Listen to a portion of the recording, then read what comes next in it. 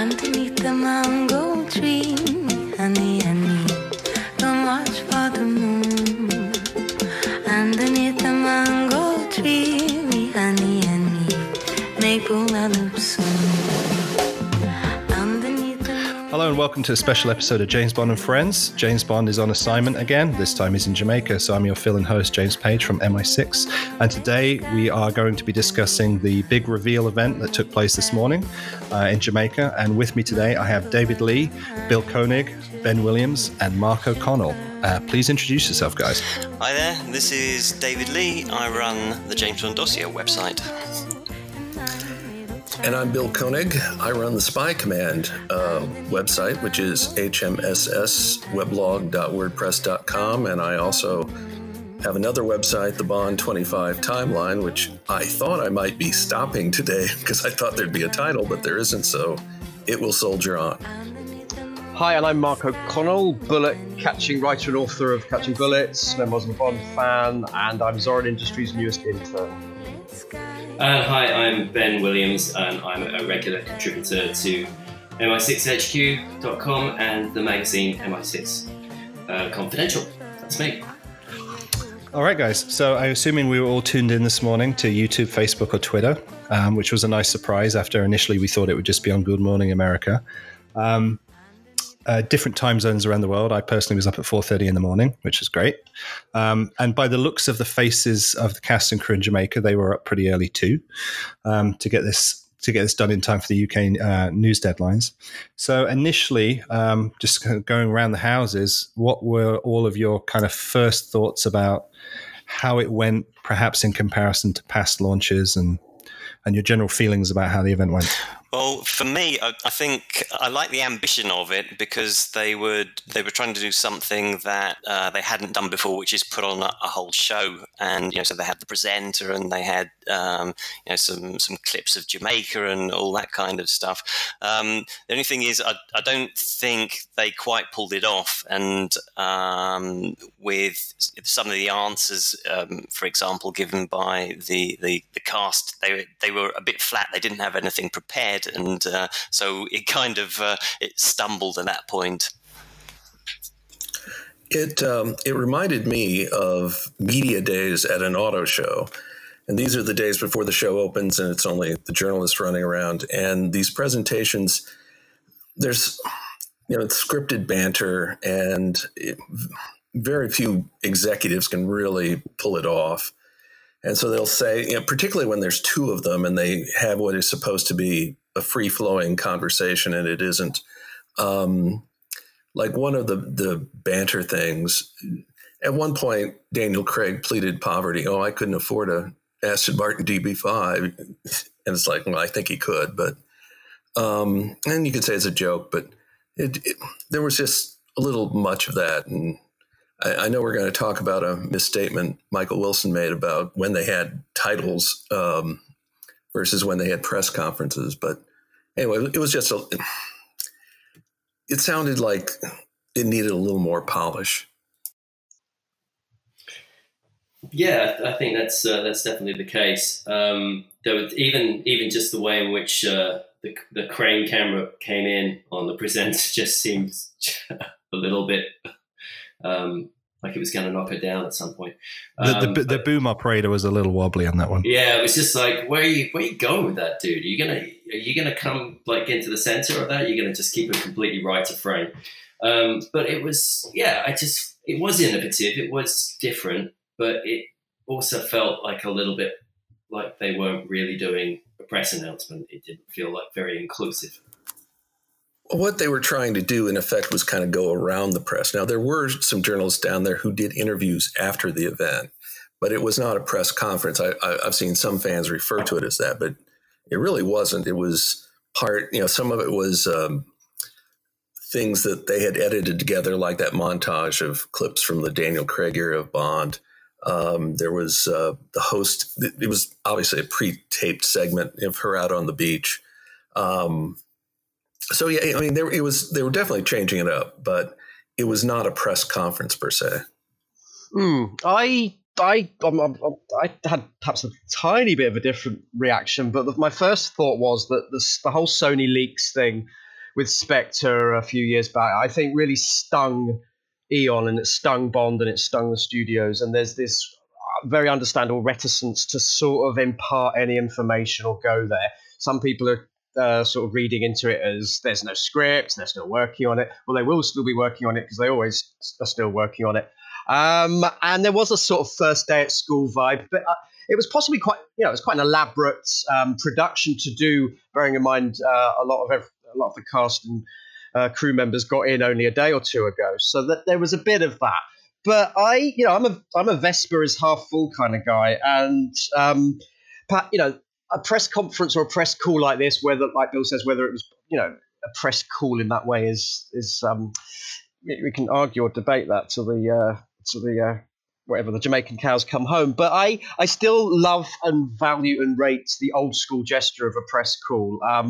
It could have had more pizzazz, it could have had more snap to it, but I think I had no problems with most of it.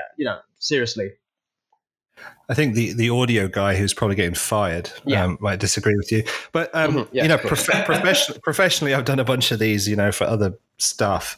And they did a very kind of ambitious live production with, multiple cameras and boom poles and changes of location while they're running VT and stuff. You need to have done that for a while to be good at it. And they would have been far better off just having a locked shot, a table, and just doing a Q&A. They would have looked way more professional. So, kudos for trying to push the envelope, but it is quite clear to anybody who works in production, they never even, I don't think they even did a run through prior to going live, probably due to the time difference. I mean, I think they were probably getting ready at 7:00 in the morning local as well. So, and also the whole infrastructure. It is Jamaica. It's an island, perhaps a little bit off the beaten track. I'm sure there's Wi-Fi and plug sockets, but it's a different thing. And they've been there a while though. They've been there setting up and filming, and they're building this house. So I feel that's going to be a permanent Eon thing, actually. So I think maybe if they'd given a title as well, and possibly if we'll get onto that might have appeased some people and just put a bit more of a distraction on it. Yeah, I think. Sorry. No, I was just going to say that I think these days, when there are a lot of people doing good stuff on YouTube, it kind of jars when they try and do something on YouTube which isn't up to the same standard as amateurs. Right. Absolutely. Well, and 5 years ago, they did kind of a mini version of this, but it was done at Pinewood. You had a host, and then Sam Mendes was kind of the master of ceremonies. It was a more controlled situation than doing it, in Jamaica, as Mark mentions. So like I said, they were trying to step up the presentation. It's in the eye of the beholder, how much polish there was. Yeah, I did like the fact they did it at GoldenEye, and I'm not sure if it was in the press release that there's a sentence that just says they're not planning on shooting at GoldenEye, and that was a great moment for me. That may have been a response to our critique a few weeks ago about the idea of doing that. Yeah. It was a touch. It was the right touch, and without going overboard with GoldenEye. I was about to say there was something else. This is separate from the presentation. While they were doing the presentation, the official 007 Twitter feed was sending out tweets, more or less matching what was going on at the presentation. And during the presentation, they said, and this is a small point, but in the presentation, they said the writers were Purvis and Wade, Scott Burns, and Phoebe. Sorry, I'm drawing a blank on her last name. Yeah. But then in the press release that some of you guys got, they said Purvis and Wade, Scott Burns with Cary Fukunaga and her. And I was like, that struck me as sort of odd that, this is me being pedantic, I'll admit, but it kind of makes me wonder if the final writing credit hasn't been nailed down and will be decided in a WGA arbitration. But when I read that, Bill, it really stood out to me, and I was thinking, did I mishear in the when they were talking about that, because I don't remember his name being mentioned. Yeah, absolutely. You did not, and I also saw the tweet, and So then I saw late. In fact, David, it was your site that posted the release, and I had a chance to read it. And then I saw that. I thought that's kind of odd that it's the two are a little bit at variance with one another. By the way, I actually did a little research on the Guild's writing site. Basically, anybody who's involved with the film from a writing standpoint can request an arbitration if they want, and it's virtually automatic if the production requests 3 writers. And with what was stated at the presentation, that would be 3 in the sense that it's Purvis and Wade, they're a writing team, so they count as one, Burns and her. And so that, that's technically 3 under the WGA, but doing it the way the press release stated, okay, I don't think the Guild would go for that. They get very prickly about, writing credits. Yeah, I think it's worth remembering that Fukunaga does write or co-write a lot of his stuff, so he's wanting to put some fingerprints on this, especially as time was of a certain essence and different fingerprints were on the script. And I feel, I think it's important to bear in mind that a press release is a press release. It's not strictly the full creditation for opening titles and closing titles. But I get the Writers Guild, particularly in the US, are quite hot on that. I just was very, very, very pleased to see Phoebe Waller-Bridge get name-checked and become part of the Bond canon in that respect. Yeah, your big prediction from many, many episodes ago. Well, if you can call it 8 episodes of many. Yeah. Well, it was kind of easy to second guess if. I'm glad it was confirmed because I think she's a real physical. A lot of people have had this Me Too panic. I'm sure you guys talked about it recently. But this whole thing of, I don't know why, just because she's a female writer, that she'll suddenly bring some Me Too essence into it, because I think that'll be the one thing, particularly as Barbara's very hot on that, in a realistic production industry sense of the word. I don't think it would be something that a Bond film will mock or even go with.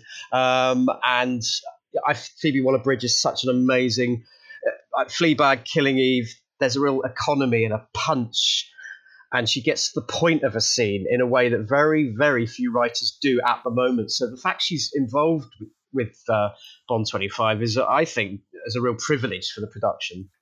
I quite agree with Mark on that. Yeah, absolutely. So it's very much cool. Also, to second what Mark just said, the playlist broke the story about Scott Z. Burns doing a rewrite. And I guess it was the Mail on Sunday broke the Phoebe story. But in both cases, neither one was content with a legitimate scoop. They then had to read all sorts of things into it. The playlist made it sound like the thing was going to be virtually written by Scott Burns and he'd have the lead position on the screenplay credit. And then the Mail on Sunday brought in all that Me Too stuff. Well, they will, because that's their thing. Right. And I understand, Mark, what you're about to say. That's the Mail, and it's a tabloid, and that's what they do. Just speaking as a professional journalist, if you have a scoop, just take it and run with it. Don't make it into don't speculate the hell out of it. That's all I mean. But this is the British tabloid press. This is exactly what they do. There hasn't been a single time that we've ever had a press release that hasn't had a wealth of tabloid speculation around it. Ever has it thus been? And yeah, I mean, one of the big problems with leaks from all these films is generally that they pad it with so much bullshit that it's difficult to sometimes know whether there is a grain of truth at the center of it or not. You've got to, or to continue the metaphor, you've got to get your hands pretty dirty to find out. Well, I think the worst offenders, I know we're going off track here, but the worst offenders is actually the Italian media, because the Italian media will actually have a genuine piece of information like dates, locations where things are going to get filmed. And oh, by the way, Monica Bellucci's daughter's going to be in it and such is going to be singing it and they're going to film the music video. It's like, what a load of shit. Just stick to the actual story. But I guess you have to fill a certain word count.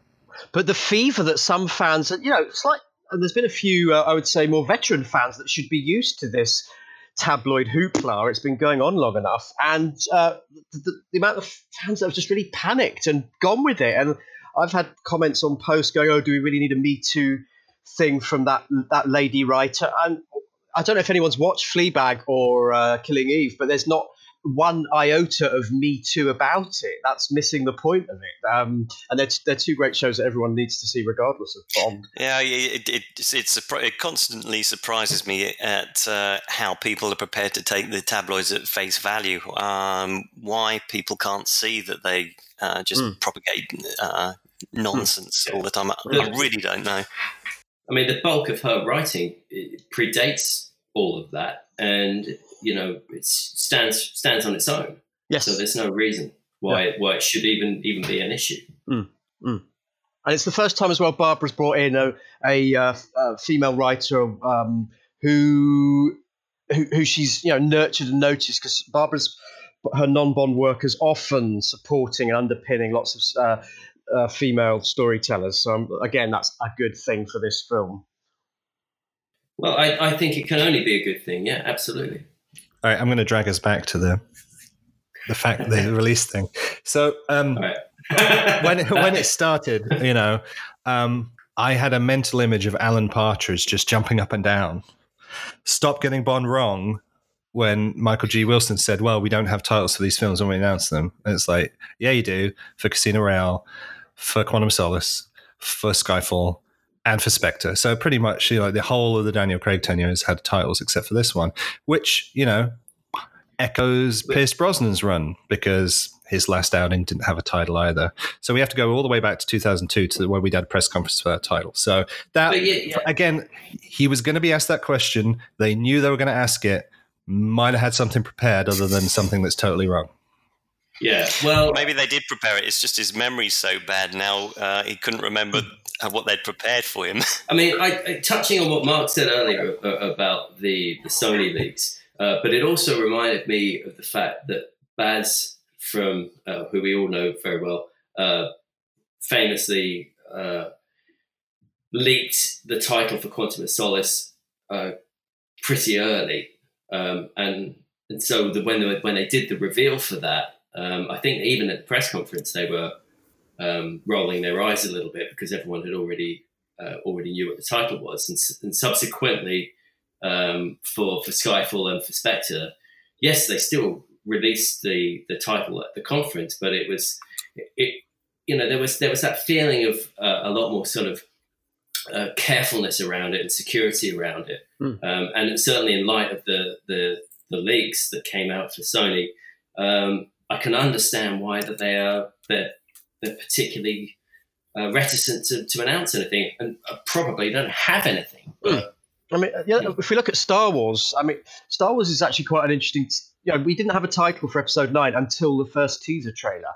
And in this day and age, all right, maybe some Star Wars fans and production people picked up on it, but I keep an eye on the Star Wars world as well, and I didn't see that title coming. And I really respect the fact that Eon and the whole system have kept these cards very, very close to their chest, including the casting of some key actresses who may or may not be Bond women. A few were leaked, but there's a whole coy, curious cast there that went completely under the radar, and that's always what I personally try and remind people, that the cogs and the creativity is always spinning at the House of Bonds. Just don't believe every little thing that happens in the Daily Mail or online. Well, I think Baz at the Daily Mail has had a very good track record during the Craig era, and I suspect the reason why he has had no scoops on this film, very few, is because the people who are feeding them the info are no longer part of the production. There's a good chunk of the regular peeps that hang around that aren't on this film, and so I think his sources dried up. Which, maybe he might end up in a Mathis dumpster somewhere. That's where it's going. Yeah, Baz, was it just your cover name? Yes. And I was about to say, as a hazard of a journalist, if you're not constantly replenishing your sources, you run the risk of something like that happening. Because I know a couple guys in the Detroit automotive world who they had these great sources, but over time they got old and retired, or in one case died, and and they didn't have new sources to replace them, and they eventually stopped having exclusives. So. I don't think Baz is losing any sleep over this stuff. I can't see him too worried about it. Well, also Baz has a broader portfolio than he did, say, 7 or 8 years ago. He has this big column that's every week, and he covers more than just Bond. He covers quite a bit of the whole British show business scene. Yeah. So he doesn't lack for things to do. Mm. Bond's loss is strictly Come Dancing's gain, I'm sure. Oh, yeah. So as well as the title, the other thing that I don't know if anybody else or you guys picked up on this, the other thing that was missing from the announcements was the characters' names. I can't remember the last time that a cast was announced without saying who they were playing. Yeah, I was really surprised at that too. There's a story here in the U.S. It's a website story, but it's from CBS, and they're just asserting that Rami Malek's going to play Dr. No. And it doesn't say sources said or anything. It's just stated, the same way you would say the sun rises in the east. It just says it. And someone flagged that to me about an hour ago, and I looked at it, and it was like they just said that threw up flags for me. But who knows? Well, maybe it comes from the interview he did earlier today, because I think he mentioned Dr. No in that, didn't he? Yeah, he said his inspiration. I have pretty good information that Daniel Craig will be playing James Bond. And the rest, the rest are actually the Oberhauser family. They're all in it. They're all his step siblings. It's going to be like Sound of Music. Cousins. Yeah. And another thing that happened, it was like in the early morning hours U.S. time, the same guy who broke the story about Scott Z. Burns, and he only said in a tweet, he didn't do it in a story, he said, Waltz is going to be back as Blofeld, and they might announce it today unless the script has drastically changed.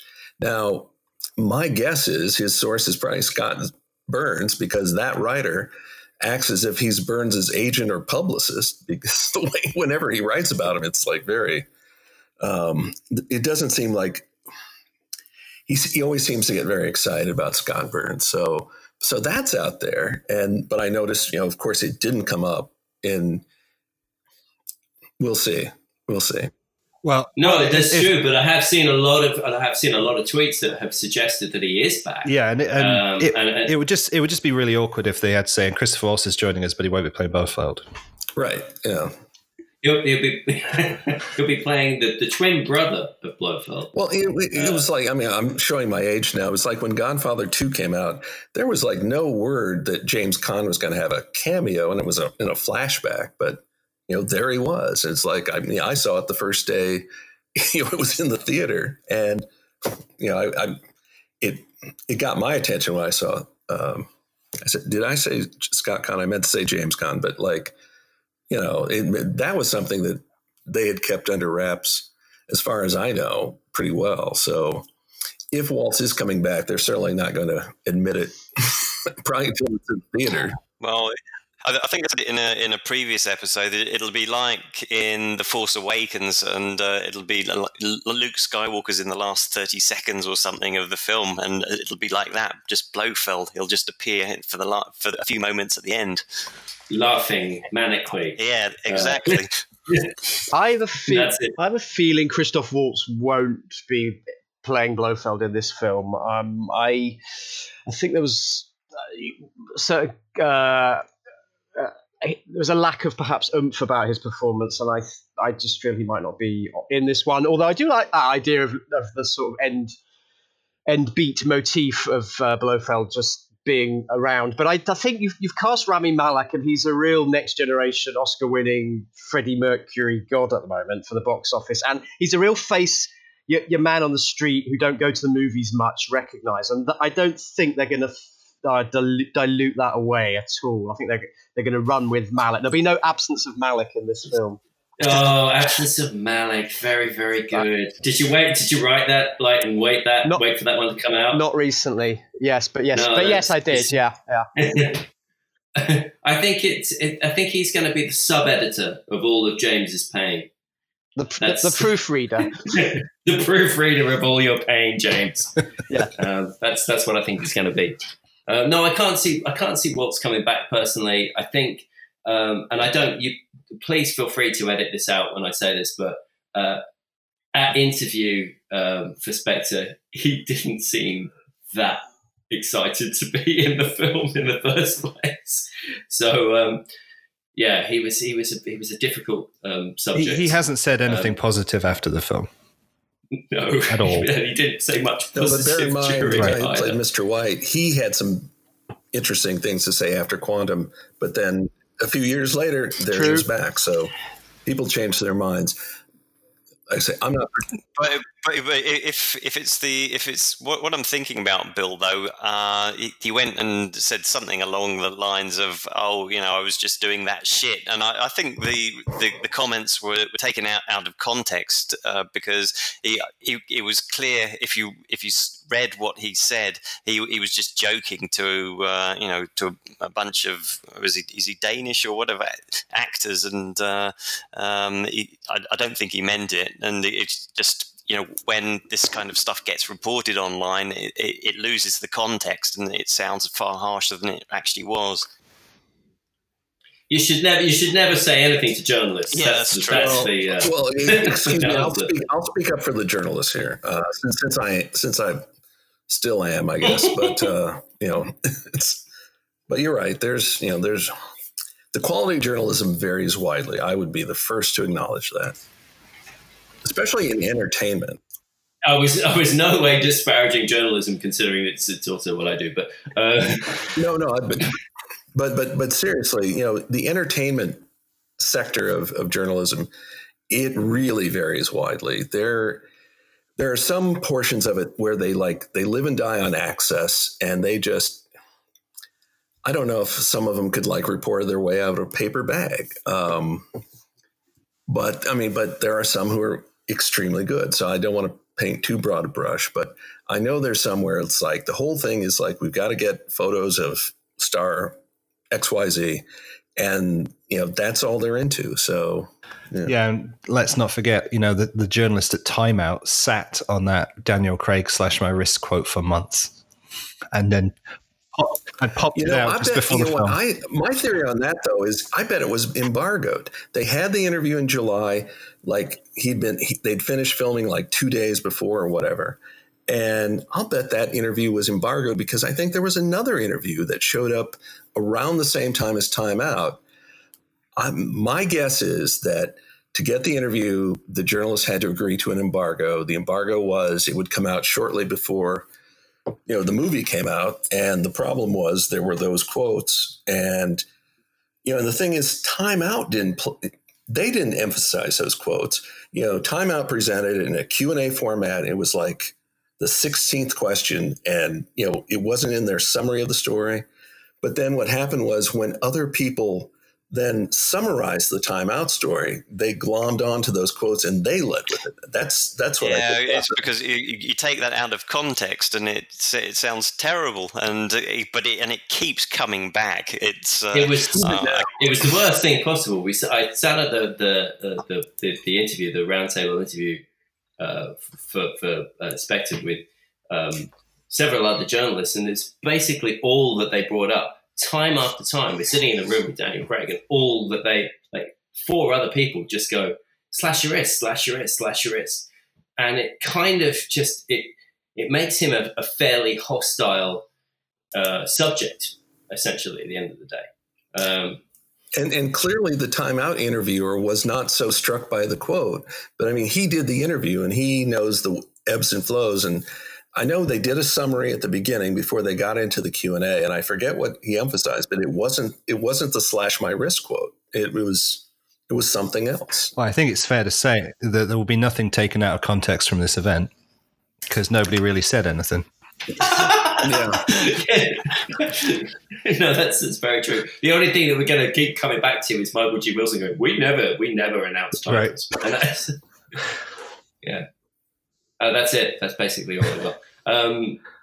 I did find Malick's piece to camera very quite unsettling, actually. Though I don't know how you guys feel. Have you seen the one he did for? I think it was an airline or something, where he's listing his favorite things, and he's just like a serial killer. And that was supposed to be positive and uplifting.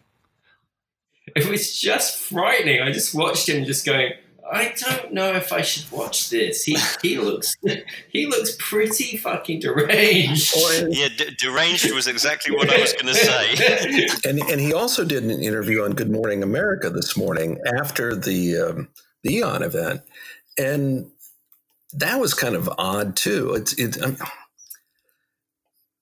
He's one thing when he's in character, and then when he does these interviews, he kind of like has awkward pauses, and I guess that's just the way he is. It's, I thought he was brilliant in playing Freddie Mercury.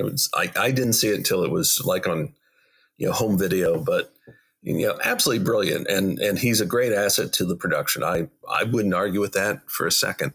But when he does these talk show appearances and so forth, there's something, maybe it's just his personality. I don't know. Yeah, I watched the interview.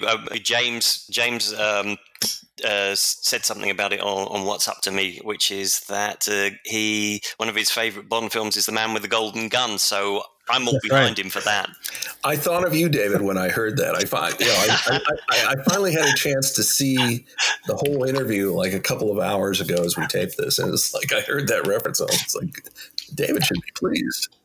Do you remember the stare off thing that they used to do? I can't remember what it was like. It was an animated thing with like a staring competition on one of, I think it was like the Far Show or something like that.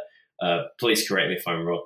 But I would love to see a stare off between Malik and Matthew Amalric, just bug eyeing each other across the table, just like who can weird out the other one. And they could have lasers in their eyes as well. I think they already do. It's just I just love this whole idea of these kind of like two super intense dudes just like staring like unblinkingly at each other. Anyway, that'll get cut out. just something that popped into my head. Yeah, don't count on it. So any other thoughts, random thoughts about like the whole launch event itself before we pick into the bones of what we actually talked about? Other than that, it was just uncomfortable. No, it was. I'm lucky enough to have been to GoldenEye, and I just know that the whole way that it was all set up.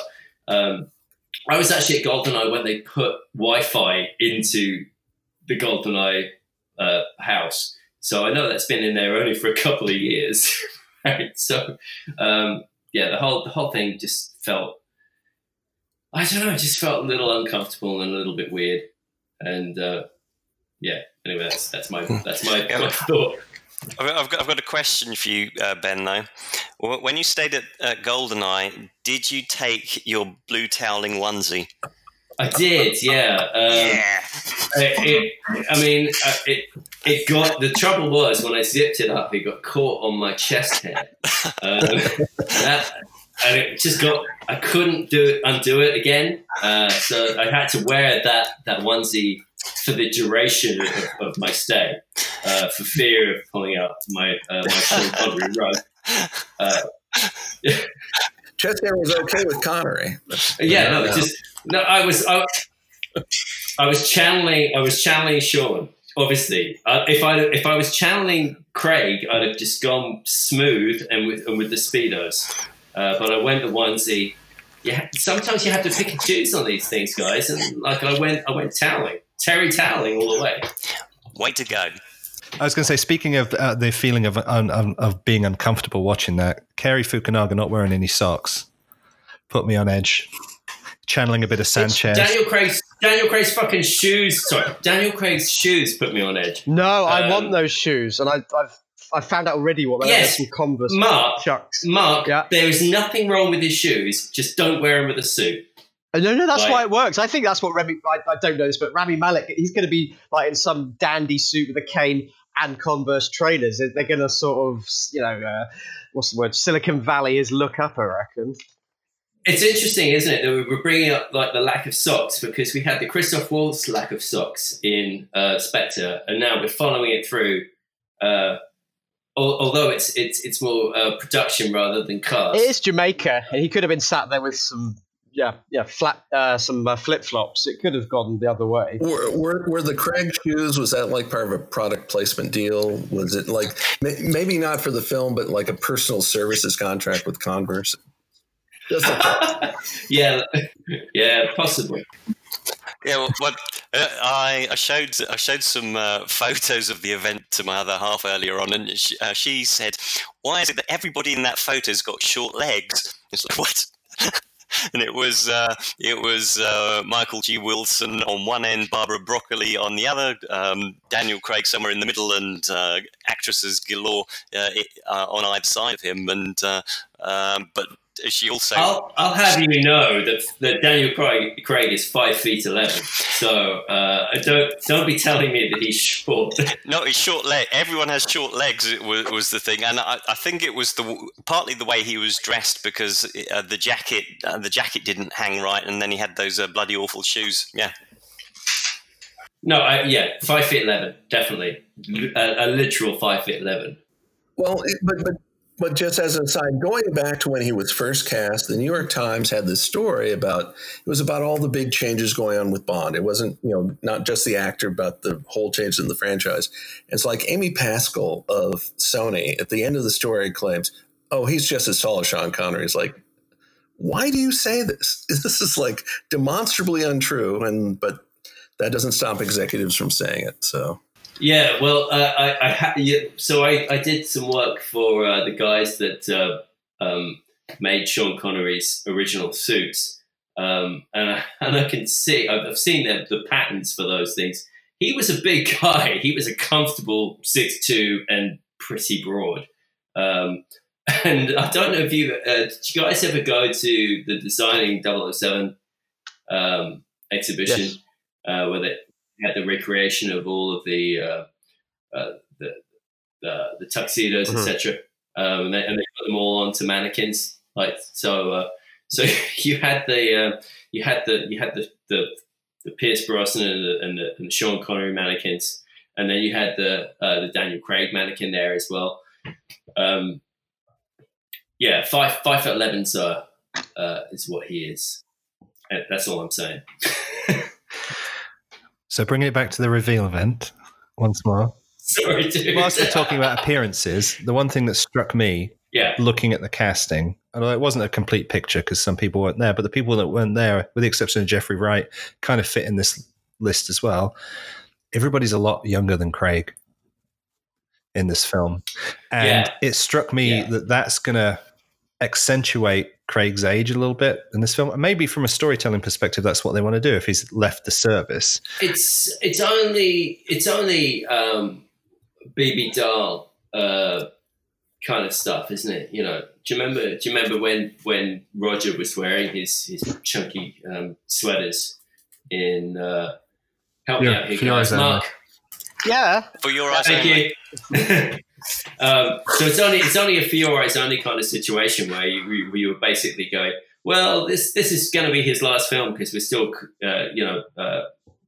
working with the contracts, so we're just going to make it out like this is his last one. But yeah, it's no problem having a bit of contrast in age. I don't think. I don't feel that. If anything, it's because he's a younger director and he's got eyes on new talent.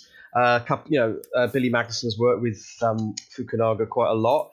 And also, times move on. These films need to attract younger audiences, and the whole Malick casting.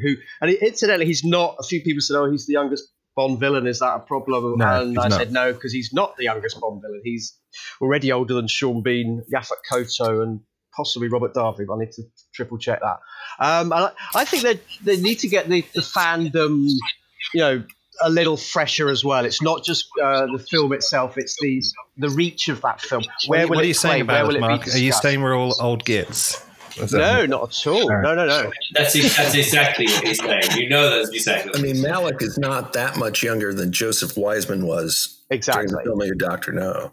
Yeah, and even the Ana de Armas, she's not as young as possibly she looks.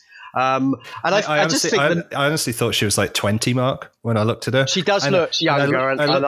How old is she? Well, I did a Wikipedia search, and here's where it gets interesting. Another last Bond connection. She's exactly the same age as Tanya Roberts was when she did A View to a Kill. That's great, but Roger Moore's not the same age that Daniel Craig was, so don't go there as the... You're meant... Sorry, Mark. I also wanted to say that I thought that Daniel Craig was looking okay. Well, from a straight male perspective, anyway. He in Spectre, I thought he looked a bit tired. I don't know if it's because he'd lost a bit of weight, or he was carrying too much weight, or what it was. But I think he's actually looking younger now than he was then. Well, and just going to James' point, there's this one video series I watched called Being James Bond, and he did a quick reaction thing, and he brought up the same point about the younger. He was reminded of Die Another Day in that case, Brosnan was with a number of younger co-stars, including the villain. I mean, he didn't linger on it, but it was just an observation he made. So James's comment is not the first time today I've heard this. Well, I don't have many original thoughts, so I'm not surprised to hear that somebody beat me to the punch on that one.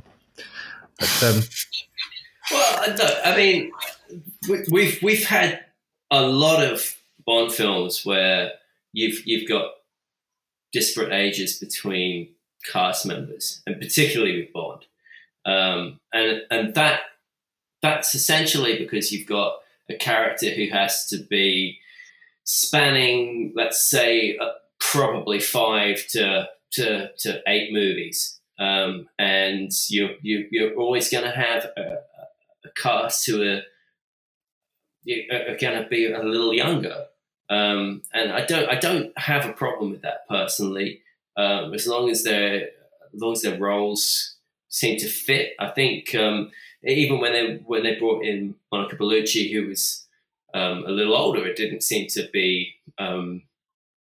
Didn't seem to not fit. No, it helped. It also helped that it was Monica Bellucci.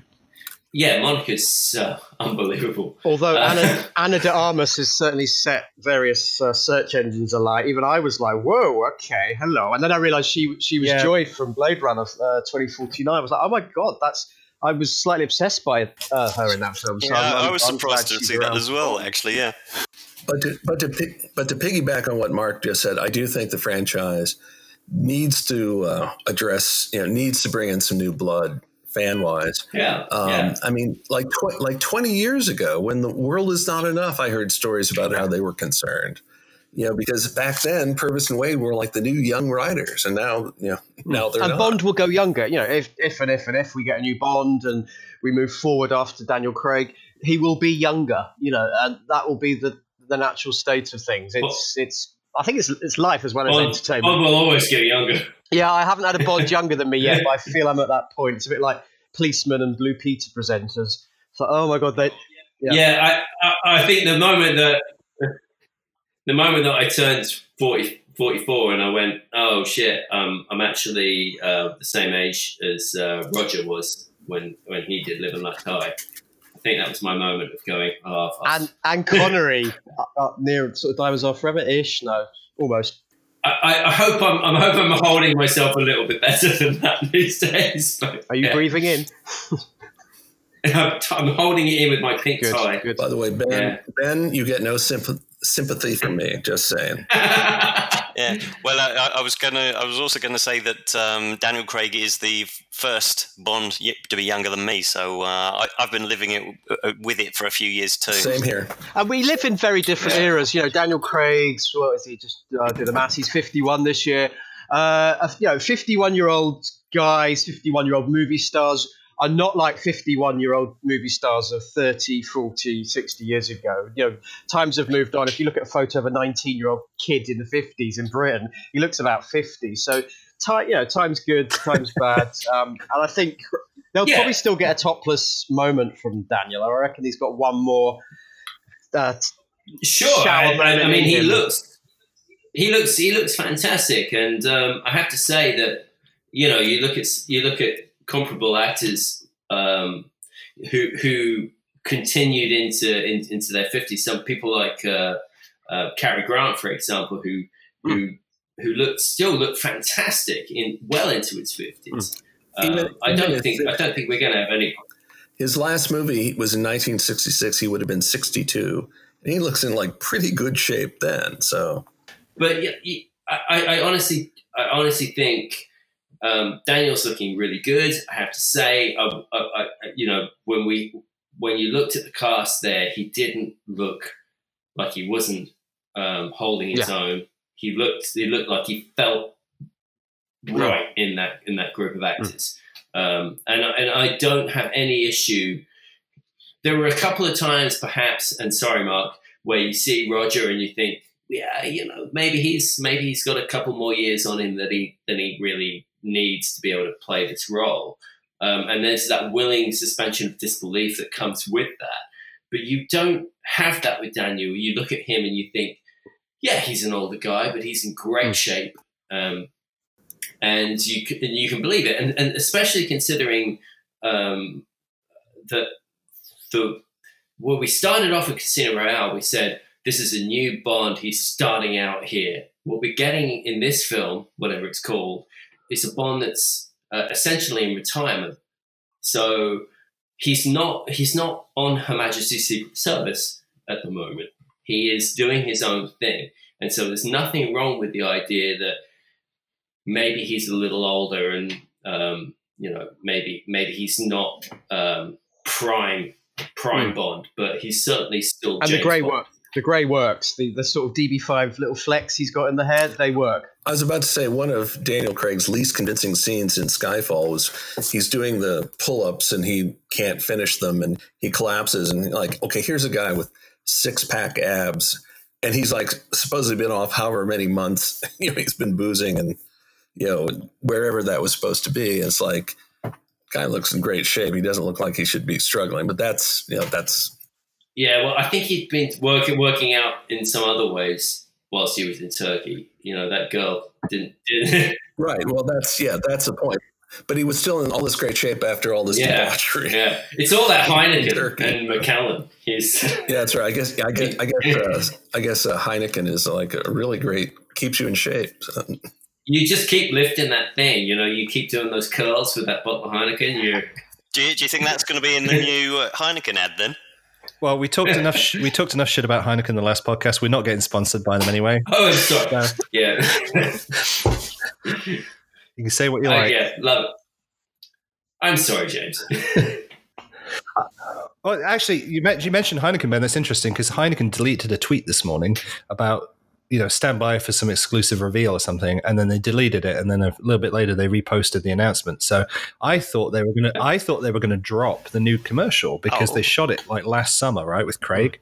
Right. So who knows? Maybe that's tomorrow. Yeah, I saw that tweet. I hadn't realised that they'd deleted it. I saw it. Something to talk about tomorrow. I love the fact that we're so they're so social media savvy these days that they can really just sit there and go, oh God, we really need to delete that. And everything is very smooth. Everything's very polished. Well, Heineken got into trouble. I mean, I don't care. I'm going to say this anyway because we disparage their beer anyway.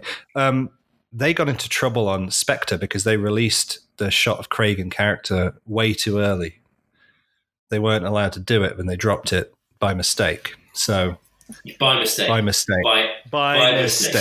because it didn't get national and international magazine coverage at all. No. Just it was a complete slip. It's understandable. These things happen. You're probably going to find that, but what I always find interesting is that you've got this incredible property. And you've got so many people who are involved in it, and they're all trying to juggle it in the best way that they possibly can. But it's not cohesive in any sense.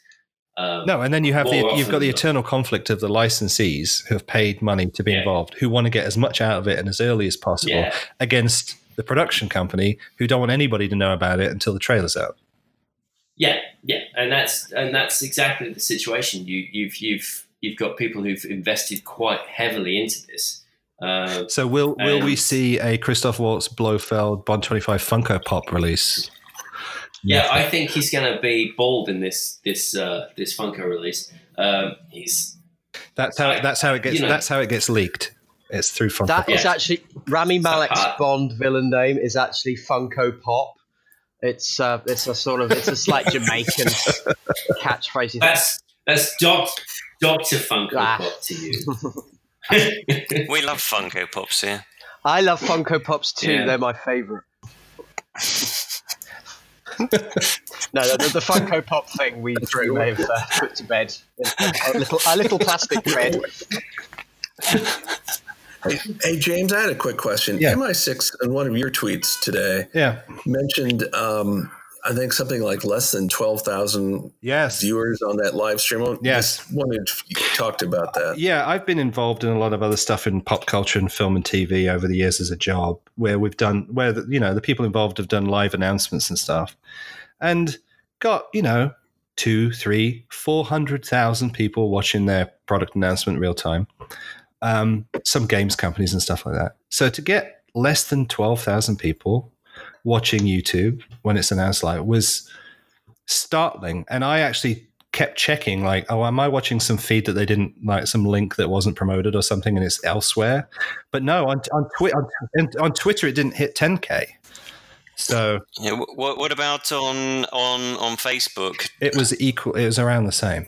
If you go, so guys, if you go onto Google right now and you just Google, press announcement, what you're not gonna get 007.com as your first hit. You're not gonna get it as your second hit. You're not even gonna get it on the first page until you kiss my foot. So if you come over here and you kiss my foot. You don't get it, and I had to go to the site. Because I have to say that not all of us get up at 4:00 in the morning to watch this, James. But so I confess that I decided that I was going to watch it post fact. But even when I did that, the video, it takes 2 minutes. It's got a placeholder for 2 minutes before it goes into the actual footage. You should have watched it live then. I mean, dude, it was. I mean, you the YouTube comments in real time were brutal. To be fair, absolutely brutal. I mean, I gotta say, you don't hold, and the audio is so bad. I mean, I'm not.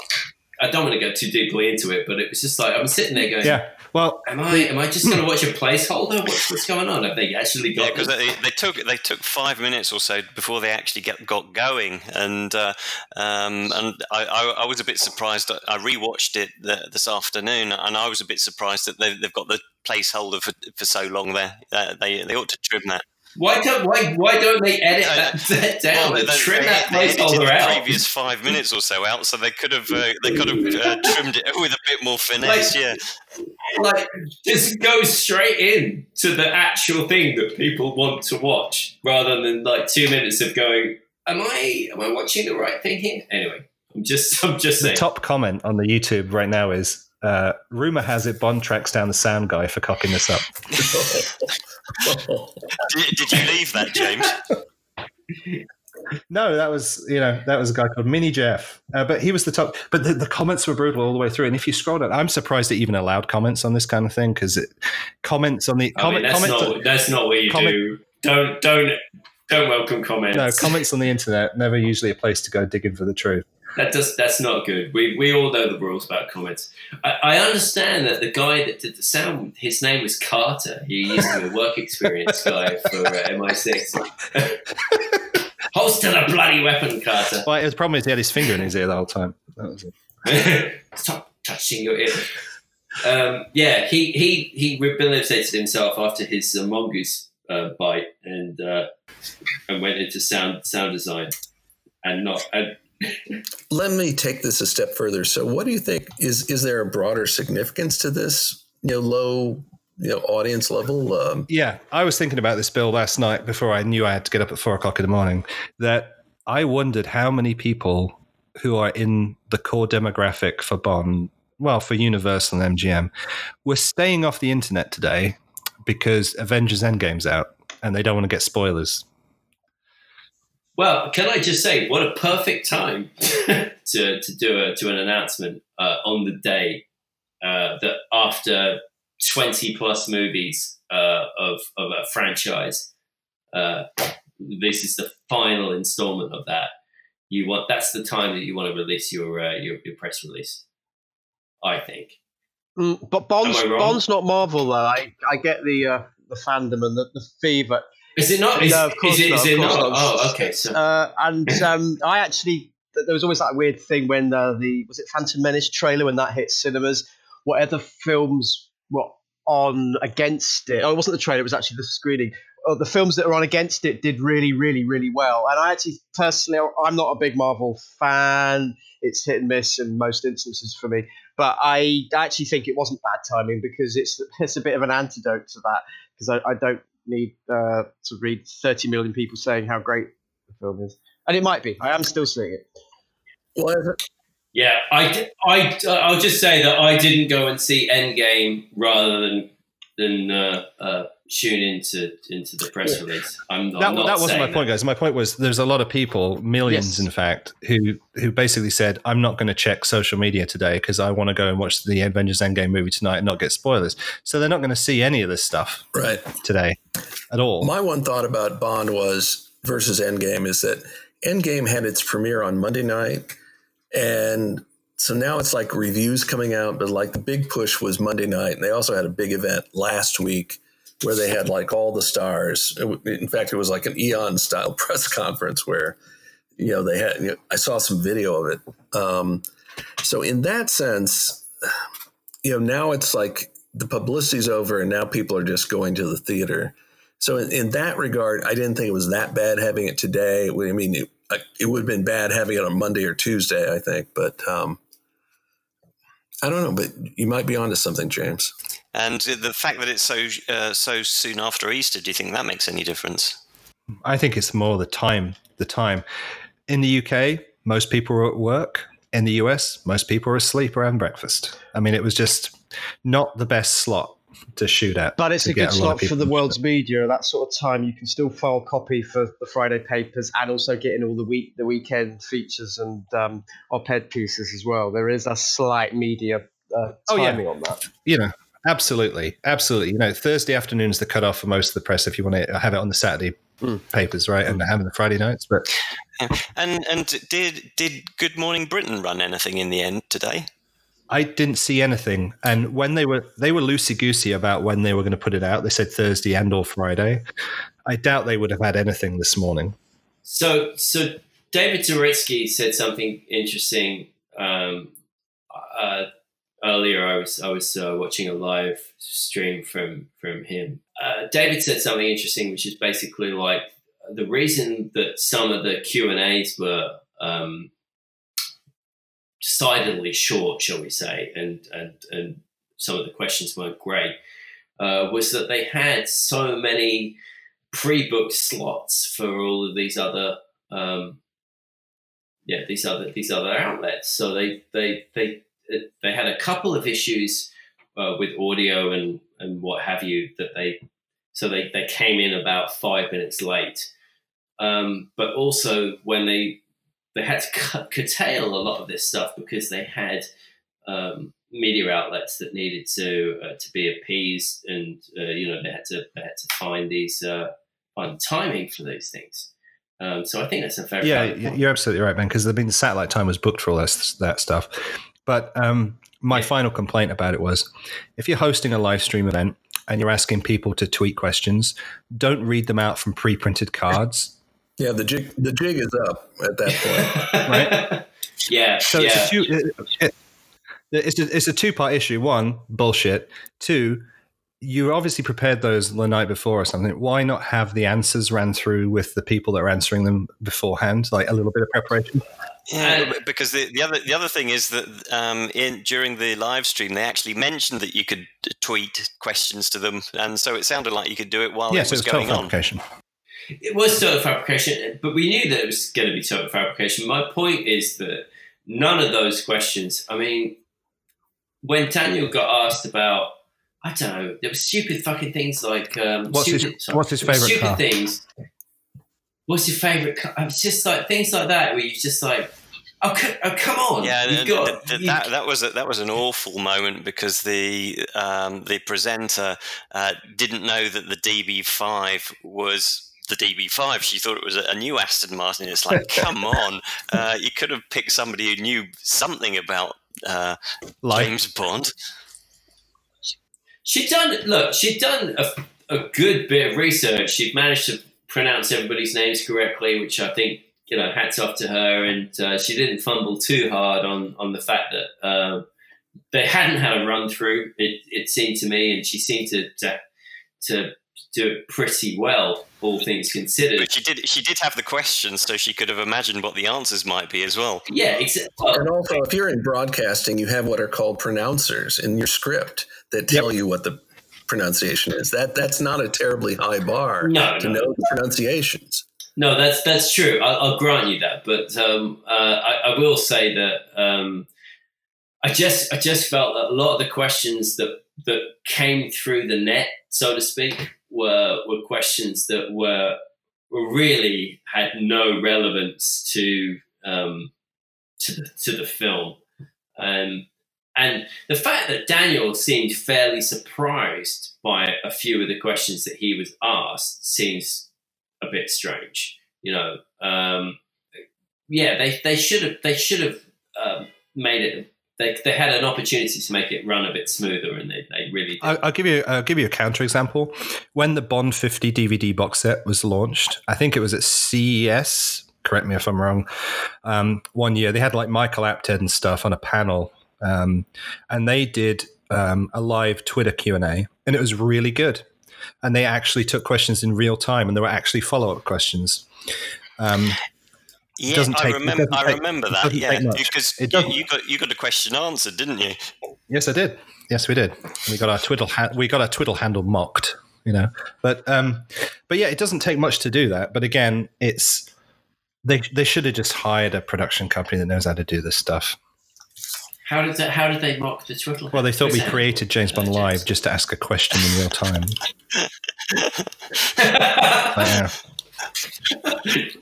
I remember I watched that live. Sorry, I thought that was funny. Well, I think, and some people might say we're being overcritical because I know we get some reviews saying we're too negative, but Bond is known as this polished product, right? Very polished product. And to come out with something that was kind of like a bit slapdash, not run through, no practice, technical issues, nobody was prepared. That is what's going to be now the lingering look at Bond 25 until the first teaser trailer comes out. Yeah. Some of that, I remember the Pierce Brosnan unveiling in June '94. I remember that being just a little bit colloquial and I don't want to say cozy, but it was just a bit, a bit local, if that makes sense. And I remember the big scoop for the BBC was that Gloria Hunniford was going to interview Michael G. Wilson about the film not long after the announcement. They're awkward things because they don't have they have a structure because of the structure of the message. And yes, things can be done quicker and zippier. But then had it been a 2-minute stinger or a logo with a final title reveal, people would be still clamoring for more information. I think, Gloria Hunniford as a Bond girl she's still with us. She was actually a real good supporter of Bond back in the day and cinema as well, and had some amazing guests for a sort of cozy afternoon show. And I remember Brosnan, because I was studying for my A-levels, and I remember the Brosnan announcement came through, and I remember that was sort of stop-start and a bit awkward. It's sort of a byproduct of it, and I think right now it's all we've got. It's all Bond fans have got. Today's announcement and seeing the cast and getting some context. But when maybe we get a teaser poster or a title or first trailer, I think all of this is just going to dissipate away. I really do. No, you're not wrong, Mark. You're not wrong at all, because this has always been the case, isn't it? And we look back. I think the first press conference that I did was like Quantum Solace or something like that. I can't remember now, but you get that first teaser, and that from that you create a lot of speculation. But as you drop in more information, all of that stuff kind of gets put to the wayside, and everyone concentrates on the teasers as they drop in. So I don't think this is going to be something that people necessarily hold on to. No, I really don't think Bond needs. Some people say, why isn't Bond ever making himself known at Comic-Cons or those sort of events? And I really don't want to see any Bond beat being unveiled to the world at some hooping, hollering, Anaheim Convention Center. I'm quite glad that they did it quiet and bespoke with no audience. They may have had some technical glitches, but the message was good. I think that's something that's getting a bit lost in the ravioli here. The message was good. This film's happening. That's quite good. And also it's got a good cast. I really like the premise of the story, which maybe we might talk about today or at future times. Yes. I think I love the idea of a scientist, a kidnapped scientist. It's like, that hasn't been done since the 1960s. And Michael Caine's. Am I right in thinking that there was a Michael Caine film with a capture? It was the Harry Palmer. It was the Harry Palmer. That suddenly made me go, oh, that sounds a bit familiar. There's something, I don't know. I mean, we all slightly hope, and we always think this is going to be the one that we're going to go back to the 70s, and we're going to go a bit wider and a bit broader, and we're going to have a cool sort of retro Bob Peak type poster. And then it doesnn't do that because guess what? We're actually in 2020, so we can't do those things. Can we have a Bob Peak poster? I'd love that. Obviously we can't, but like that would be really nice. Bob Peak's... who knows? I don't know, but I know Daniel Craig's really hot on the whole how these films are marketed and presented, and at the end product, bearing in mind these guys, and then you get a committee of MGM, Annapurna, Universal who are just going to wash anything interesting out of it. Possibly. Yeah, there's that. Yeah, but I mean, that's more than likely. I mean, looking at just how License to Kill was marketed, it shows that you can have a great idea and run with that right until the last second, and then go, actually, no, we're going to scrap that and just do something awful. And also, the people that make up the box office for this movie are not us. They're not the ones getting up in the middle of the night or in the morning to watch a telecast from Jamaica. They're the people that want to see the actors, the actresses, the fact that there is a Bond film coming. That's where the momentum of it is. The press conference. The people that went to see Bohemian Rhapsody starring Mr. Mallet, I don't think they all went to see the film because the press conference announcing it was a big hit. That does. I know we're not equating Bohemian Rhapsody and Bond films here. I'll give you the perfect one-liner, Mark, which wraps up that audience, which was when the whole MGM suing all the websites because the Die Another Day script leaks came out. The MGM spokesman said, Halle Berry's in this one. That was their entire pitch. And I get your point. It's like people are going to forget all of this stuff, and it's just going to be, it's the guy from Mr. Robot. Let's go and watch that. Yeah, yeah. But we put out a tweet yesterday, which was kind of poking fun a bit of the fandom because we knew this is going to happen. Is where does this kind of event have to draw the line on the information they give out? Right. So we got no title, and that was like, it was leaked to us beforehand that there wouldn't be one. So don't get disappointed.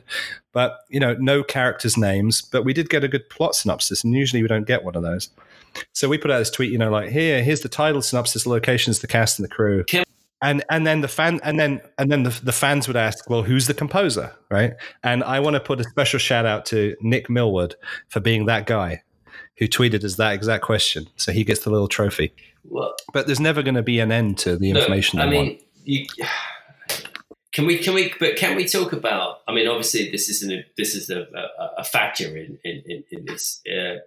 Bond in retirement with his girlfriend. All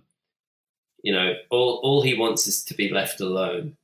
It has a certain resonance of another film that I've seen. I can't. Guys, can help me out on this one. Never Say Never Again. I was thinking. GoldenEye starring Charles Dance. No. Yeah, no, it wasn't those films. Oddly, but I just thought. Are we really going to do this? Are we really going to go down that Bourne road again? And have. Well, there's quite a few people on the crew with Bourne credentials as well. As there ever have been since Quantum of Solace, basically. Yeah. And, I feel like what was really interesting to me was at the end of Spectre and he drove off into the sunset, everyone went, well, the way that they would do this, and if you look at the forums, particularly our forums, obviously, because it's the best one, but if you look at the chatter on that's always been, what will happen is we'll meet Bond in retirement with Madeleine, and it will be a revenge plot after she gets, capped for whatever reason, and it just feels a little bit obvious. And I don't know, she might make it for the whole movie, and I hope that would be a fantastic thing. Wouldn't that be great if she just ended up being the Bond girl for this movie as well? That'd be awesome. But I just... Well, that's a good question. So who are the Bond girls of this movie? Because we got no cast characters. We got no character details at all about the casting. No, the only thing we got was basically Rami Malek volunteering the fact he's the villain. He hinted at that during the presentation and then made it clear. Stared down the lens and just went, I'm going to fuck him up. It was just like staring at him and going, I'm going to make Bond's life very difficult. And it's like... Well, and the GMA host said, well, if you could summarize your character in one word, what would it be? Villainous. So it's like he was playing it very close to the vest. So are we feeling that he's not the captured scientist? Is that what we're thinking here? Well, he's saying he's the villain, so I think he's the capturer rather than the captured. I know. I'm just teasing. My money's on the scientist as one of the females, the female cast members. Yeah. Yeah. Well, I think it's the guy is Dali Bensala or something like that, who's French Algerian, I think, and he was competing in Thai boxing, so I think he's going to be French Algerian. Did he give his girlfriend a love note? Did he? I think also there's going to be other casting, announcements along the way, and there could be a lot of other announcements along the way. We still haven't had a composer yet, but there could even be another writer. That's not me. I don't know that, but it's not done and dusted yet. It's still It's a work in progress. I can't talk about my role. You know that I can't. It would make sense for them to hire another writer just to be there during filming, just to make adjustments as filming demands it. I mean, that's, Joshua Zetmer was doing that task on Quantum of Solace. There's, the great story about, Daniel Craig and Mark Forster were like writing up as they went. Well, maybe for a month or so, but when the strike was over, Zetmer was there. And he was written about in all the stories that were done at the time of production. He's just now he's now the forgotten man because it's not part of the narrative. So anybody got any thoughts on the other cast members before we start talking about Felix? I've got one thought about Felix is I hope he's not the sacrificial lamb. I hope he's not the new VJ. Or like like Mathis in Quantum of Solace. I was wondering that they didn't. They provided bios of all the actors who were announced today, except for Jeffrey Wright for some reason. So I'm wondering if his role is just going to be a cameo. Well, it's Felix. He often is a cameo. But I mean, even a shadow of a cameo, it's just going to be a tiny, tiny role. No, maybe they'll revive that scene from the early scripts of Spectre where Felix visits Moneypenny and calls her a foxy lady. Ah, yeah, I'd forgotten about that. Maybe we'll get that. Well, you never know. So going on, I had a question. Yeah. What your guys' feeling was why was Naomi Harris in Jamaica? That's a very good question. I thought about that myself. Yeah. So I have two things on this. One is I hope to God that they don't fly Moneypenny to get Bond back in Jamaica and everything, because the story synopsis says it's Felix Leiter that calls him back, right? Yeah. Not Moneypenny. But we did joke about it on the previous podcast, which is these things tend to fiction turns into life with these things, and we were joking about Moneypenny flies out to Goldeneye to meet Bond in retirement. It's like we're about a few inches away from that. Yeah, right. We are. But the other part of it was I thought, you know what, she's really good. doing interviews in front of camera, like better than most of that cast. So if you want to send somebody out to be like the talisman for this franchise to do the media and do a really good job, she is phenomenal at that compared to everybody else. That's why they had her do the Lego car. She was the person. Oh, and she also did the 007 Elements as well, didn't she? Right. Yeah, she did. But she's very comfortable doing that role, and in many ways, I feel like it cements the fact that they've got returning cast. Whether her scenes are going to be there or not, it basically says, when you don't have Ralph Fiennes there, you don't have Ben Whishaw there, what you want, and you don't have Jeffrey Wright there, you need to say some people are coming back. So you, from that old guard, all you've got really there is Daniel Craig. So you want to have somebody that creates that sense of continuity, and out of all of those people, she handles that very, very well. She also did that commercial for Sony that was shown in theaters where, she's essentially playing Moneypenny, and I think she's like on a communicator with Bond or whatever it is. This is going back several years, but yes, she handles, you're right, she handles that sort of thing very well. She's a very good global face as well. She did Pirates of the Caribbean, she did Mandela, and she got, am I right? I think she got Oscar nominated for Moonlight, and she's one of those, she's an English rose that straddles both sides of the Atlantic. It sounds horrific, but I mean that in the sort of sense of poise, and she's right. I've seen her. I've been with you, Ben, when we've Bond in Motion, where she was there beguiling the press and us. The clubhouse, mate. Call it by its proper name. The clubhouse, absolutely. And she's good. She underpins what Bond is right now. That she's an English actress, but on a global scale. She's recognizable.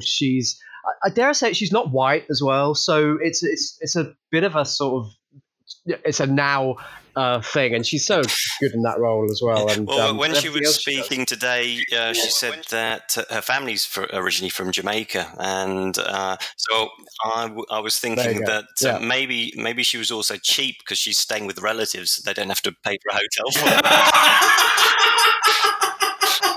Yeah, no, she's just with her auntie. Yeah. That was the other thing too. Was on that little VT that they did, where the host was like, "And here I am at Laughing Water." It kind of made it out like that anyone could go there. It's a private beach, and it's kind of like, it's really annoying to kind of think like, "Oh right, well you just walk out there, then that's fine." But that aspect of Jamaica being so part of the Bond world, I think it's an important part, and I think her connection to that plays into it. Yeah, absolutely.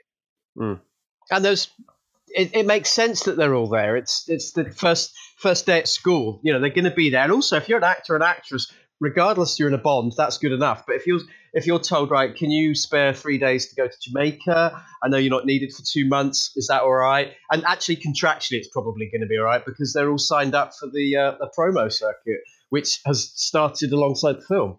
Jamaica's just a rubbish place to go to. I don't want to go back. It was just awful. Just hours and hours of sunshine and good food and nice people and wonderful locations. And I can't really understand why they would choose to film there. It looked like there was a baggage handler strike with those snaps of Daniel Craig and Michael Wilson on the runway. Is that true? Oh, I'm joking. I think that was Stansted, dude. I think a lot of they actually did that photo at Pinewood. They did that in Jamaica at all. Yeah, it was in Jamaica. Yeah, definitely. I don't think you need baggage handlers out there because basically all you need is a pair of flip flops. It's just, or a pair of Converse lace-up trainers. It's all that you need when you're with no socks. No socks at all. unfortunately, what was happening was they were in negotiation with various different socks manufacturers, and they hadn't come to. Because there are those So, Aston Martin inspired socks that have just been released, and they didn't. FedEx didn't get them out there in time. Weren't there in time. There was a whole thing. They got caught up in customs. And it's no socks, please. We're British. Yeah, exactly. Yeah. Give him the gag James. of the podcast, Laurel. I like that. That's better than Absence of Malik. Yeah. Absolutely. No, I've got to say, Absence of Malik was really good, but it did feel a little bit shooting. Unlike the socks. I think we really need a title, don't we? So let's go talk about Felix Leiter, because on the last time we got some of us got together, we all agreed it would be great if he came back, but we thought, because we all agreed that it wasn't going to happen. Yeah, genuine Right. Felix Leiter. That's Yes. So Yeah, I think this is one of the first times we've gone wildly wrong with our predictions, actually. well, wildly positive, and then it turned out to be true. Right. But I was thinking about this as we were just talking about the plot synopsis. Yeah, I was looking at the plot synopsis, and there's an interesting word in here, which is treacherous, because it anchors it around Felix and the CIA asking for help. And then the mission to rescue the kidnapped scientist turns out to be far more treacherous. Now, if you look at that, is that treachery? Or is it just they've used it as a synonym for dangerous? Is Felix Leiter going to meet his demise or have his leg chewed off in this film? Oh, feed him to the sharks, yeah. Let's feed him to the sharks. Feed him to the Well, sharks. the whole Jeffrey Wright Um, thing, I mean, he's going to be the personification, him and possibly Billy Magnuson. They're going to be the embodiment of the American side. And that's, if anyone can come in and maybe do a little sly dig about orange-haired despots in the Oval Office, it's going to be Jeffrey Wright. They're not going to go there. I've said this before. They're not going to, but they'll acknowledge that. No, they won't touch him up. They won't. No, they the won't same touch way. him up. No, but the They same won't. way they very cleverly, I think, they got under notice. But those Greg Beam, Felix Leiter scenes in Quantum of Solace, the dialogue and that sense of America's role in the world, it was bristling. It was great stuff. There was a huge backlash with that, Mark, and I actually think it was one of it's the a great nicest- piece of dialogue, and the I think best that's parts. heavily underrated, and that's for another time. Yeah, I do. But I think but let's we talk need about Jeffrey that. Wright bringing in a bit of that slight 10% embarrassment at his own homeland and all of that, and then because I can already see a scene with Felix and Bond discussing the state of their homelands very loosely, and we all know where they're going, but it doesn't have to put a labels on it. I just want to see Jeffrey Wright looking like he's got a bee in his mouth. Like, why? Like, I mean, he's the CIA's best gambler, and yet he looks always just like he's the worst poker face of any human being alive. And like he just always looks a bit sour. Whatever situation, that's why he eats the peppers, I suppose. I wouldn't be surprised if Billy Magnuson double crosses Felix in some way. Yep. Oh, I Yep. heard a great theory. Yep. It's a theory, but that Billy Magnuson is playing Rami Malek's boyfriend. Now, that was possibly a friend of mine going off on a personal mental tangent, but I don't know if that'll happen. But I've always wondered. There's gonna be some fan art either way. Yeah, absolutely. Sort of Winton Kids kind of reunion. I really can't wait, and we're not going to see it, and maybe the film won't either. But I really want to be a fly on the wall or I was going to do a Noel Coward gag there. Firefly. I can't remember the name of the house now. But anyway, I want to be a firefly on the wall. Thank you. A See what I did firefly there? on the wall. And no, I want to be there when Ben Whishaw shares like a lunch break or a costume fitting with Rami Malek, because Rami Malek replaced Ben Whishaw as Freddie Mercury, or rather, Ben Whishaw was one of the Freddie Mercurys they got through before Malek got there. Oh. Malek and Whishaw are not going to have come to blows, I'm sure. But that was slightly earmarked for Whishaw at one time. That Not going to come to blows. sorry, other smut is available. I'm sorry, I just Mark. I'm always going to go there. No, they won't come to blows. Bill, you've been a little bit quiet. What do you think about Felix rounding out the Craig tenure in this one? It's appropriate. Also, he now breaks the tie with David Hedison for most Felix appearances in the Eon series. So that's significant on some level, I suppose. But like I say, and in fact, it wasn't until we started recording this podcast, this thought that he might end up being the sacrificial lamb in some way might be in play. Again, that's just strictly me wondering out loud. That's not based on anything in particular. And, he's a good presence. He was a good presence in the first two Craig films. So I'm fine with him. Excuse me. I'm fine with him being part of this. It's nice to have him back. It's definitely nice to have him back. I would definitely say that. It's the fact that he was just name checked in Spectre. It would have been nice to have a small cameo for him in that. I'm just glad we didn't have him calling Moneypenny a foxy lady. That's all. That would have been. They've saved that dialogue for Bond 25. Yeah. Well, they never throw anything away. Yeah, right? Exactly. Or maybe they can get Colt 45 as another product placement. But it's great that he's back. I think he's got some real gravitas, and he's a great actor, and he complements Craig very well. I think he rounds out the cast beautifully, and I personally am very happy to see him back. It's a positive, even if he ends up being the sacrificial lamb. So, well, Bill, like, what are you basing this on? I'm just wondering out loud. Renee Mathis was like, in the novels was a Bond ally who never got killed. So anything's possible. I think that there's this great tendency for these little things to kind of poke their noses up, and then people kind of run with it. And I personally, if he is, and in the same way that Mathis was, and I didn't think that necessarily had to happen, but I don't have a problem with it.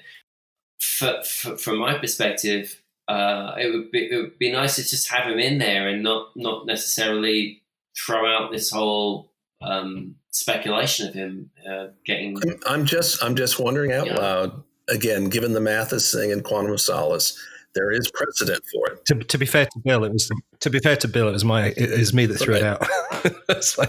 Yeah, it's all your fault, James. I just put food in the water, and you guys go after it. Well, look, if you're going to have a sacrificial lamb out of all of the cast members that we've put out there, it's got to be Léa Seydoux, who's the most obvious choice. Biggest, the most obvious choice, exactly. But maybe they would go against that, and maybe they would go against everything that we've because Felix is essentially safe in our minds, right? Because he's perennial. So it would make sense, I suppose, to throw him in as a sacrificial lamb. But all I'm saying is I think it would be a shame. I'd say never say never, because in the early drafts of Spectre, Tanner turned out to be, a double agent who committed suicide. Yeah, committed suicide while Bond watched. Right. That was, I forget which. I think that was in the John Logan drafts, but yes. Yeah, that good times. Good times. All right. Any final thoughts, guys, on things that piqued your interest or led you to questions based on what was announced? Look, okay. All I'll say is that we've got new cast out there that we don't know any of their roles or what their names are or what they do, but I think it's going to be interesting because there are some clear roles that are undesignated, and I think that's it just makes it an interesting piece. I think the casting looks fantastic. I'm really like there's a lot of negativity about this press conference based on the fact that all of the things that we've talked about, but I would like to finish on a positive note and actually say, God damn, I'm excited because we've got a really strong cast. And even the previously kind of unknown or unquantifiable people that have been putting out there, they're really good. They're really strong. They're really strong actors. They look great. I think that it's going to be a cohesive thing. There's not going to be a situation where you kind of go that they don't fit right. I just think, and also talking about locations and all of those kinds of things, I'm excited. I think it's going to be a great movie from what we've been given.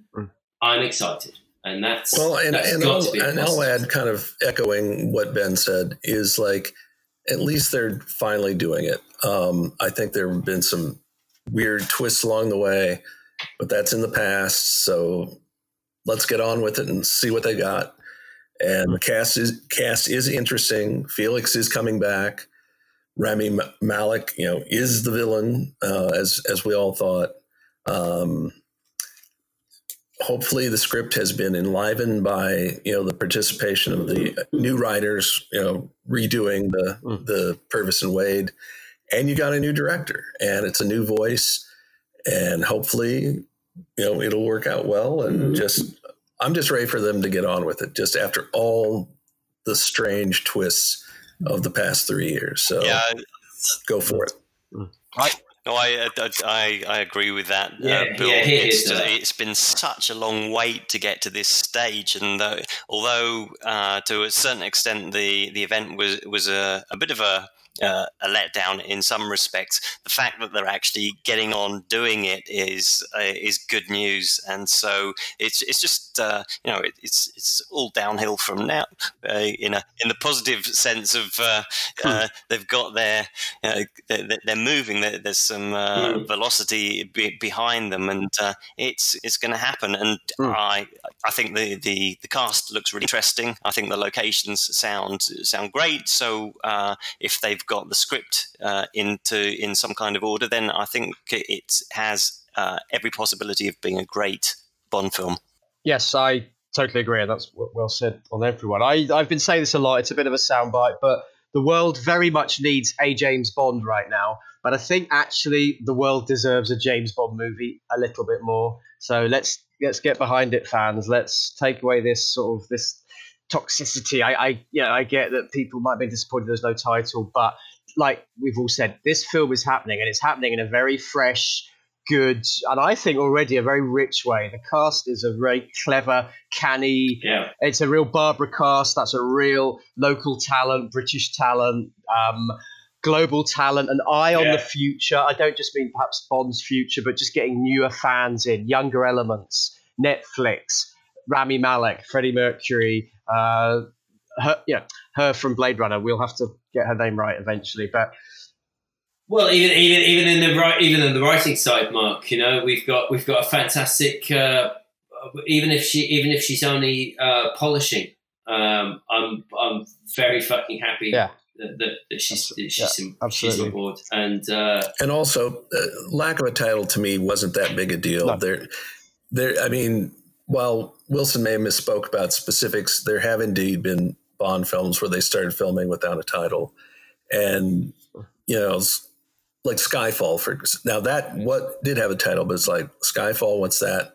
Oh, it's The House. So it was fine. It's. Personally, I don't care about the look. A lot of people really look. There are things that people really care about that seem to make no sense to me. Like they're like, can we have a gun barrel at the beginning rather than at the end, or not have a gun barrel? I personally don't worry about that kind of stuff. I worry about the things that concern me. Ultimately, a narrative, and is this going to be a good movie? Is this going to? Are we going to see Bond and properly Bond? Like you can have a shit Bond film and put a gun barrel in there, and that doesn't make it a good Bond film. What I think is important is that we've got all of these ducks in a line. They seem to be really good writing. We've got a great director. I actually got to say the guy is really good. From all the things that I've seen him do, and the writers and everyone involved in the writing of this seems to be really on top of their game. Trying to focus on the positives here, I really believe that we've got a very strong possibility of a Bond film that's going to really, exceed our expectations. Well, and I really hope that's the well, case. and even if it's just a mediocre Bond movie, it's a Bond movie. We haven't had one in 4 years. So. Yeah. Well, I hope it's just not a fucking another chocolate commercial. But yeah, and I'm just want to explain that last remark. I mean, I know some of my Bond friends talk about, The Man with the Golden Gun score is a mediocre John Barry. I said, you guys, you're like talking about a mediocre Picasso painting. It's like they can't be number one. So we'll all take a mediocre film, but the other way of looking at it is how, Bond actors typically don't go out on a bang, more of a whimper. So, Craig. I'm sorry, did you not see A View to a Kill? What's your problem? I'm actually, it's actually a little, I'll defend A View to a Kill, as you will too, Mark, right? To the goddamn death. That's right. That film is great. But it would be nice. It would be a nice change for Mark, back me up on this. It would be a nice change for a Bond actor to go out in a globally recognized strong film. That's an all-time high. An all-time high. On an all-time high, which actually, to be honest with you, Spectre wasn't. No. And even though he rode off into the sunset, can I?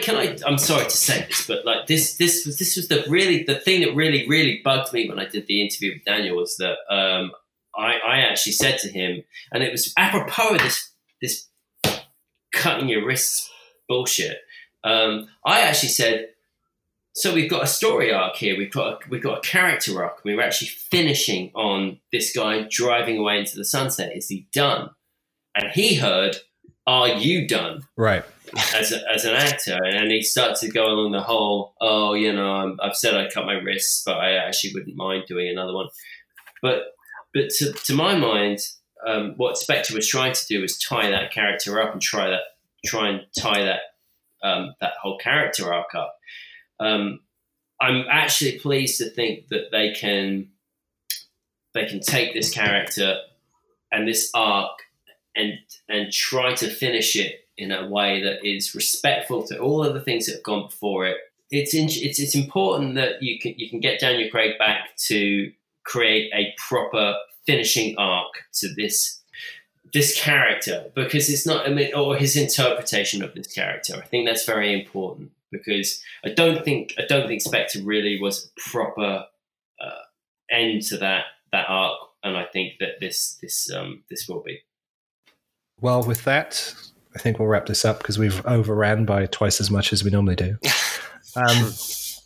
And we've got to do another one of these tomorrow. So I want to thank everybody for being on here. David, Bill, Ben, and Mark. If in that order, Bill and Ben. I just thanks, Mark. And Brian's not here this week. Shame about so Brian. I think, by the way, it's only like the three of us that get that joke now. But David, Bill, then Ben, then Mark. How can people find you online and all that stuff? Okay, right. I'm David Lee. I run the James Bond Dossier website, which is thejamesbonddossier.com. I'm also author of The Complete Guide to the Drinks of James Bond, which you can buy at jamesbonddrinks.com or from Amazon. And I'm Bill Koenig. I run the Spy Command, which is hmssweblog.wordpress.com. I'm also on Twitter at the Spy Command. And if you go to my Twitter feed today, you'll see about 10 updates to the Bond 25 timeline. I'm really tired. I have not had much sleep this week. Hopefully I'll catch up this weekend. So thanks. I'm Mark O'Connell. You can find me at Facebook, Twitter, Instagram. I've got a Catching Bullets page on Facebook, and I'm out there, yes. Come find me. I'm Ben Williams. I'm a regular contributor to mo6hq.com and its magazine. I'm also the author of All Your Pain, and I hope to see you on the next edition of this podcast, which will be tomorrow. And I wish you luck with your plagiarism case against Franz Oberhauser, Ben. So thanks for sticking with us for this extra long, us picking apart a 15-minute live stream that took an hour and 45 to talk about. That's how these things go. My name's been James Page from mi6-hq.com. We also run the magazine MI6 Confidential, and if you haven't done your pre-orders, they are shipping now, issues 49 and 50, the first 2 issues of the year. So you can pick that up at mi6confidential.com. And we will see you all next time. Thanks very much, guys. No worries. Thank you. Thank you. Mango, banana, and tangerine, sugar and macchia, cocoa bean. When we get married, we'll make them grow in 9 little child in a room underneath the